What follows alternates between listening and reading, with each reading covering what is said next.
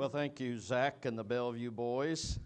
And thank you, Evan, for Rock of Ages. Did you get it? Be of sin, the double cure. I hope you never forget it. Well, good morning, Bellevue Baptist Church, and welcome. And I am glad to be here. I'd rather be here than the best hospital in greater Cincinnati. Amen. Amen. And this is a place to be. Now, I had one of Carolyn's heavenly cinnamon rolls for breakfast this morning, and I'm ready. And if you've never had one of Carolyn's cinnamon rolls, get one before you go to heaven.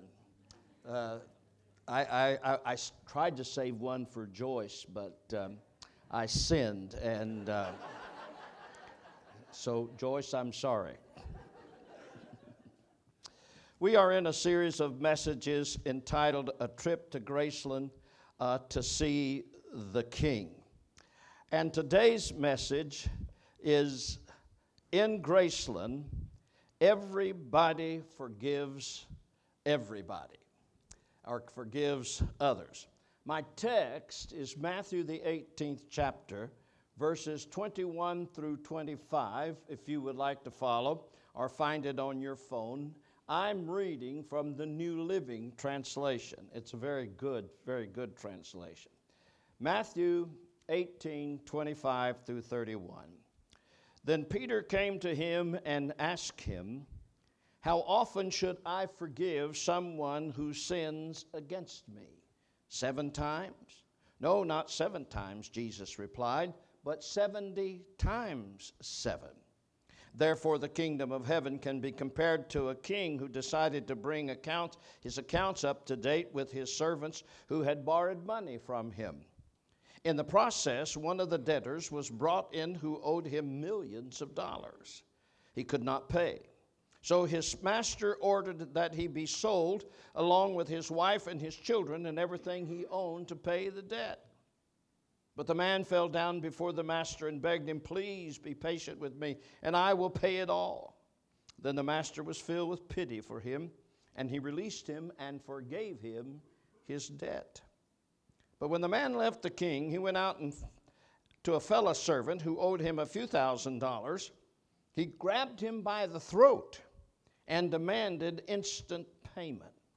His fellow servant fell down before him and begged for a little more time. 'Be patient with me and I will pay it.' But his creditor wouldn't wait. He had the man arrested, put in prison until the debt could be paid in full.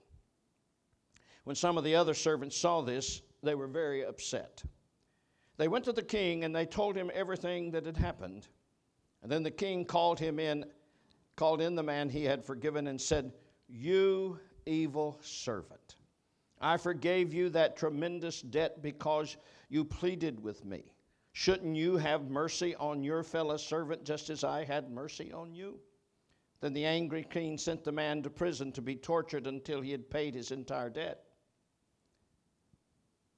That's what my heavenly Father will do to you if you refuse to forgive your brothers and sisters from the heart." And that's the word of God for the people of God. Amen. Let's pray. Father, in you and you alone, we find mercy that we do not deserve, and grace that is greater than all our need. And now, Father, I pray that you would pour through me the gift of preaching. Take these human words and use them to speak to us this morning. Give each of us here just the message you want us to hear, because we pray to you in the name of Jesus. And all God's people said, amen. Lucy is chasing Charlie Brown around the house. "I'm going to get you, Charlie Brown. I am going to get you." And all of a sudden, Charlie Brown comes to a screeching halt, puts up both his hands, and he says, "Lucy, listen, if we as children cannot forgive one another, how can our parents learn then to forgive each other? And in turn, how can the world?" And at that moment, Lucy punches Charlie Brown's lights out. And she said, I had to. He was beginning to make sense. Now, this message is going to make sense. At one place or another, it will really speak personally to us, and we may not like it, but it will make sense. Let me start with this: the consequences of not forgiving. Now, I had 3, but I'm going to spare you. I boiled it down to 1. And the one that I want to talk about, the consequences, if we do not forgive, God won't forgive us. You say, whoa, well, stay with me. Look what Matthew 6, this is the end of the Lord's Prayer. If you forgive those who sin against you, your heavenly Father will forgive you. But if you refuse to forgive others, your heavenly Father will not forgive your sins. You say, well, you have been teaching us that salvation is by grace alone in Jesus Christ. And this sounds like if we forgive someone, then we can earn our salvation. Matthew 6, 14 and 15 does not teach that our eternal destiny is based on forgiving others. It does teach this, that our relationship to God will be greatly damaged if we refuse to pardon those who offend us. In this passage of Scripture, Jesus is not referring to God's initial act of forgiveness, double be of sin, the double cure, save from wrath and make me pure. He's not talking about that. He is talking about the day-to-day cleansing that we need to receive to continue to be in fellowship with Jesus Christ. See, folks, forgiveness in this sense is what God threatens to withhold from us if we refuse to forgive others. And that is exactly what our text says. If I can find it, Matthew 18, 32 and 35. After he had summoned him, his master said to him, "You wicked servant, I forgave you all that debt because you begged me. Shouldn't you also have had mercy on your fellow servant?" And because he was angry, his master handed him over to the jailers to be tortured until he could pay everything that was owed. So here it is. So also, my heavenly Father will do to you, unless every one of you forgives his brother and sister in your heart. Now, remember, Jesus in Matthew 6 has been teaching about giving us the Lord's Prayer. If there are those that we have not forgiven, when we ourselves pray for forgiveness, we're asking God not to restore our fellowship with him. What did Jesus say? It's according to which church you grow up in, the word that you used. I grew up seeing debtors. I come here and people say trespasses. Forgive us our debtors as we forgive those who have sinned against us. The text really says, forgive me my sins as I forgive those who sin against me. Isn't that dangerous to pray? So God will not hear our prayers unless we show ourselves ready to forgive. And that is exactly what Jesus is teaching. It has nothing to do with our day-to-day, our initial salvation. It has to do with us not forgiving other people. And it has to do with affecting our day-to-day relationship with God. If we do not forgive these people who sin against us on a day-to-day basis, then God will not forgive us, and it will damage our relationship with him. Now, there are several mistakes that we make about forgiveness. So hang in with me. There are several that I think we just need to clear up. The first mistake we make about forgiveness is this: time heals all wounds. We have heard that all of our life. Time heals all wounds. If you just give it enough time and let it slide, then you'll get over it. Understand, time heals nothing. A right decision can put you on the road to allowing time to heal you, but just as a wrong decision makes the hurt even worse and makes it fester. See, time has nothing to do with healing unless we make the right choice to forgive. The second mistake that we make is forgiveness isn't denying the hurt. Now, a lot of people think, well, if I just deny the hurt, then I have forgiven them. No. I must not act like nothing happened. I must not act like it did not matter. See, either denying the hurt or exaggerating the hurt is a sign of immaturity. Maturity looks at the situation honestly and says, yes, I was hurt by what so-and-so did. Maturity does not deny the hurt. Honesty is the road to recovery. When we hurt, what we do is we enter into a crisis of honesty. To deny the hurt and the unfairness is not being honest about it. I cannot relate to you. You cannot relate to me. We cannot relate to our spouse until we are honest and come to terms with the unfairness of the hurt. Are you with me? Are you with me? There is a third mistake that we make, and this one gets tedious. Confessing an unknown bad attitude about another person, and they didn't know about it. Now, I am not talking about the mistakes that I'm talking about the mistake that we always have to go to a person and confess an unknown attitude toward that person. That is not true. That is not true.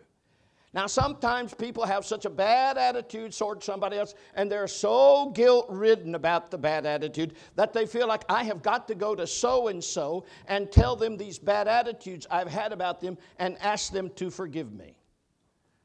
Folks, that just compounds the situation. Have you ever had anybody come up to you and say, well, I just want you to know I have terrible feelings about you, and I want you to know I haven't liked you for years.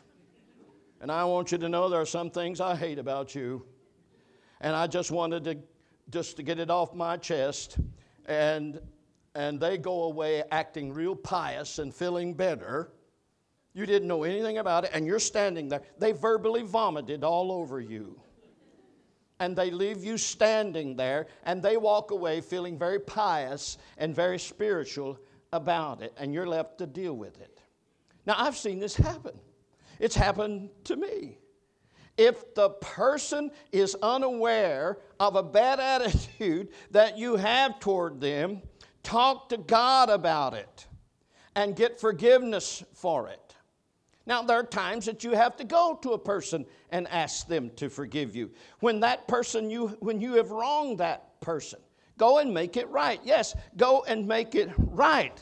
But I'm talking about where they do not know how you feel about them, and you go and confess it, and it just makes matters worse. Keep it to yourself and talk to God about it. Does that make sense? Does that make sense? Number 4, forgiveness and trust aren't the same. Forgiveness and trust aren't the same. I talk to people all the time who think that if they forgive someone who has hurt them deeply, then they have to totally trust that person. Now, every parent here has had a child who has made big mistakes and messed up big time. And we forgive that child. We forgive them. But we can't trust them right yet.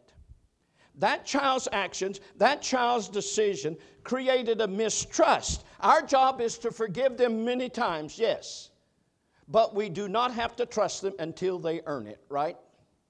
Forgiveness doesn't necessarily mean a fully restored relationship.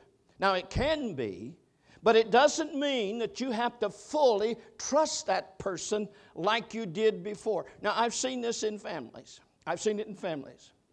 A family member abandons a family, causes all kinds of hurts, has an affair, barges back in, and wants to be exactly where they were in the family. I know a family, I dealt with this family, that the father abandoned the wife and the daughter even before the daughter was born, and he left them for women and alcohol, and they lived in poverty. They lived in poverty. Years later, he came by to see his daughter, stayed an hour, was gone again, and never heard from him again. After the daughter's married, and they got a little baby, she gets a telephone call from him. He is ill. He's in a hospital in the West, and he wants her to drop everything and fly where he is. And they struggle with that, and they came to see me about it. Now, these kids were just getting started. They didn't have 2 nickels to rub together, and he didn't offer to help them. And she said no. And he died. And she made the right decision. After all of those years, he wants to come barging back in, requiring a struggling young couple with a new baby to borrow money to take off from work and come and see him. And she said no. And I supported her decision. Now, if you have a problem with that and you want to write me about it, address it to Dale Scott, Bellevue Baptist Church. That's all the address you need. See, just because I forgive you doesn't necessarily mean a fully restored relationship. Trust in any relationship has to be earned. Proverbs 14:15 says, "A simple man believes anything, but a prudent man, a smart man, gives thoughts to his steps." Now, and here's what happens. In the case of a busted child, in the case of a busted spouse, they did wrong. They got caught. You forgave them. And a few weeks later they say, "Well, don't you trust me?" And you know the appropriate answer to that is no. Right. I forgive you, but I don't trust you right now. I will trust you when you prove you are trustworthy. Now, forgiveness lets them start over, doesn't it? When I forgive you, the slate is wiped clean, and I give you an opportunity to start over. But I do not put you back where you were. I forgive you, and there will come a time, if you prove trustworthy, that I will put you back where you belong. C.S. Lewis has a great statement about this. This doesn't mean that you necessarily believe the next promise. Is that right? It does mean that you make every effort to kill any trace of resentment in your heart, every wish to say it for me. That's it. Hurt or pay that person back. Forgiveness and trust are not the same thing. People have to earn trust after you have forgiven them. All right. Now, the next one is a big one. I don't have my watch. I left it back there. I'm sorry. Good luck.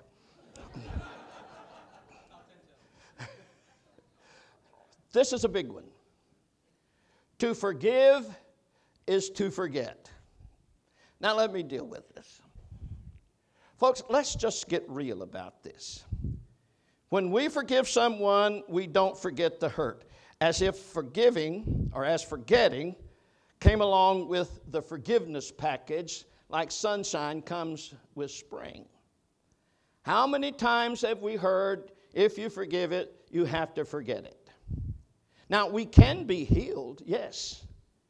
But even if it is easier to forget after we forgive, we should not make forgetting a test of forgiving. The test of forgiving lies with the healing, yes. The lingering pain of the past, not forgetting the past that ever happened.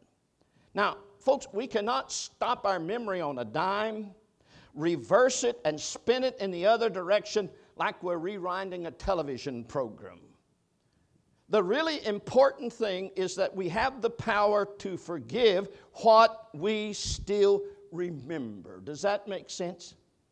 Forgiving and forgetting is a choice. We choose to forgive what we still remember. It is a choice. We put it behind us so it does not affect our relationship with that person. When it comes to forgiveness, God is not asking us to have spiritual amnesia. No.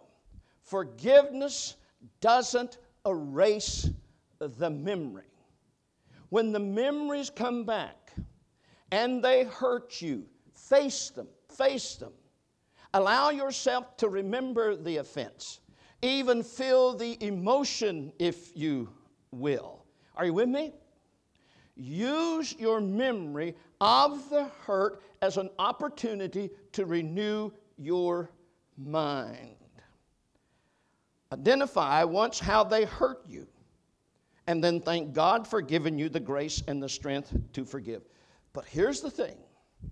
Don't accept the devil's lie that you haven't forgiven because you haven't forgotten. Focus on this truth. The truth is, you made a decision to forgive. Forgiveness means, now here's what it means. We get to the place when we think about the hurt, we don't get angry, we don't want revenge, and we can handle it. But it does not mean that we forget. Folks, forgiveness is an act of the will.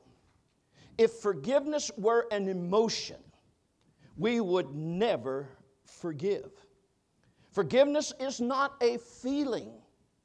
Forgiveness is a matter of the will. You cannot control how you feel, but you can control what you do. And this is why the Bible never commands feelings. The Bible always commands actions. And the beautiful thing about it is this. We act our way into a feeling. You do not feel your way into an action. You act your way into the feeling. This is what the Bible says about it. Romans 12. Never pay back evil with more evil. Do things in such a way that everyone can see you're honorable. Do all that you can to live in peace with everyone. Dear friends, never take revenge. Leave that to the righteous anger of God, for the Scripture says, I will take refuge, I will pay them back, says the Lord. Now here it is. Here's how you act your way into a feeling. Instead, if your enemies are hungry, feed them. Does that demand action? Not a feeling. If they are thirsty, give them something to drink. There's an action. If doing this, you will heap burning coals of shame on their heads. Do not let evil conquer you, but conquer evil by doing good. That's an action. So we act our way into a feeling. We don't feel our way into an action. All right, number 6. Forgiveness does not mean God removes the consequences. A classic illustration of this is David and his adultery with Bathsheba and his murdering Uriah. Forgiveness doesn't mean God removes the consequences. God sent the prophet Nathan to David. And Nathan said to him, why have you despised the Lord's command by doing what I consider evil. You struck down Uriah the Hittite with the sword, and you took his wife as your own wife. You murdered him with the Amorite sword. Listen to this. Now, therefore, the sword will never leave your house because you despised me and took the wife of Uriah the Hittite to be your own wife. This is what the Lord says. Listen to this. I am going to bring disaster on you from your own family. And boy, did he ever. David responded to Nathan, I have sinned against the Lord. Nathan replied to David, and the Lord has taken away your sin. You will not die. However, because you treated the Lord with such contempt in the matter, the son born to you will die. Now notice here, God forgave David. He said, you will not die, but the sword will never depart from your house. And I am going to bring disaster on you from your own family. And boy, did he ever. The terrible consequences of David's murder of Uriah and adultery, he paid a tremendous price from his own family. The baby was born from the adultery died. David had a beautiful daughter, Tamar. Her half-brother, Amnon, raped Tamar. Absalom, who was Tamar's brother, killed Ammon for raping his sister. Sounds like a soap opera. Absalom, David's son, pulled off a coup against his father. King David had to abdicate his throne and leave and go to the wilderness to escape with his life, his own son. And then, to further insult his father, Absalom puts up a tent and he takes his father's concubines to bed, and which was a great disrespect in that culture. And then David's son Absalom, who had pulled the coup against his father, was killed by David's commanding general. And David went through the palace wailing, oh, Absalom, my son, my son, my son. Oh, Absalom, would to God I had died for you. Oh, Absalom, Absalom, my son. The sword never departed David's house. David had to live with the consequences of his sin for the rest of his life. Now, we may have made a terrible mistake and have to live with the consequences the rest of our life.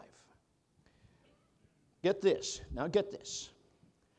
God removed the eternal consequences from David. God has forgiven you. You will not die. God forgave David the eternal consequences, but he did not remove the earthly consequences of David's sin. Forgiveness is not removing all the consequences. Whew. Now that's been a lot of stuff. I don't like to put that much stuff in a sermon, but that's a lot of stuff I felt like I had to cover. Let's review it.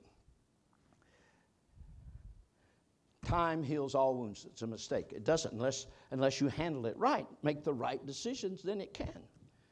Forgiveness isn't denying the hurt. Oh, I denied. If I denied, that means I forgive. No. Don't go to a friend or somebody and confess an attitude you have toward them that they don't know about. Keep it to yourself. Let God deal with it. Forgiveness and trust are not the same. No. Trust has to be earned. You can forgive, but trust has to be earned. And to forgive is to forget. No. It's there. We learn to deal with it. And there'll come a time when we remember it and it doesn't hurt us. I had some fellows hurt me deeply. I put them in my little black prayer book and prayed that good things would happen to them, that good things would happen to them. And eventually, I was able to see them, talk to them, and not want to take their heads off, not want to hurt them, or didn't want God to hurt them. Forgiveness isn't removing all the consequences. How many of us have made a mistake that we have to live with the rest of our life? God removed the eternal consequences, but He did not remove the earthly consequences. Let me just close real quick. I don't have time to go into this. Forgiveness takes desire. We have to want to forgive. And the problem is sometimes we do not want to let it go because we feel like if we do, they got away with it.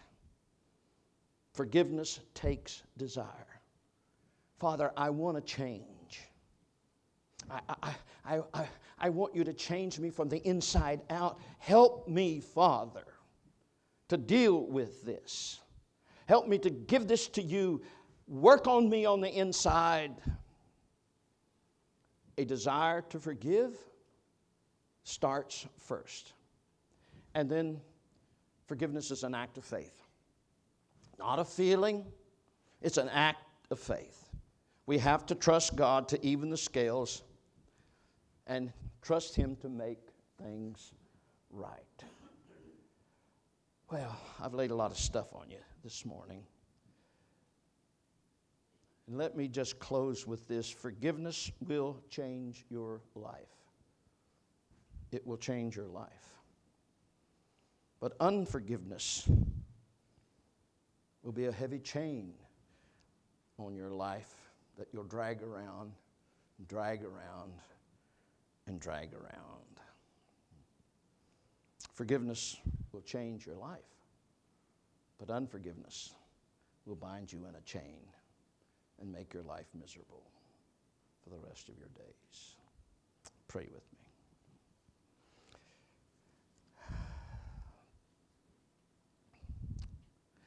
I'm going to pray a prayer that maybe you need, as I pray it out loud, maybe you need to pray it in your mind, silently, as I pray it out loud. Maybe you need to pray something like this. Father, I have had this continual refusing to forgive the person who hurt me and wronged me, and the acid and the bitterness and the resentment is just eating away my peace. How well I know I don't deserve forgiveness. So, Father, help me. Help me. Give me the grace to forgive this hurt. Maybe you need to pray that. Maybe you need to pray. Give me the grace to forgive this hurt.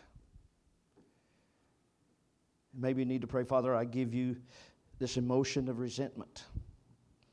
I want to forgive. Take it from me. Cleanse every petty thought.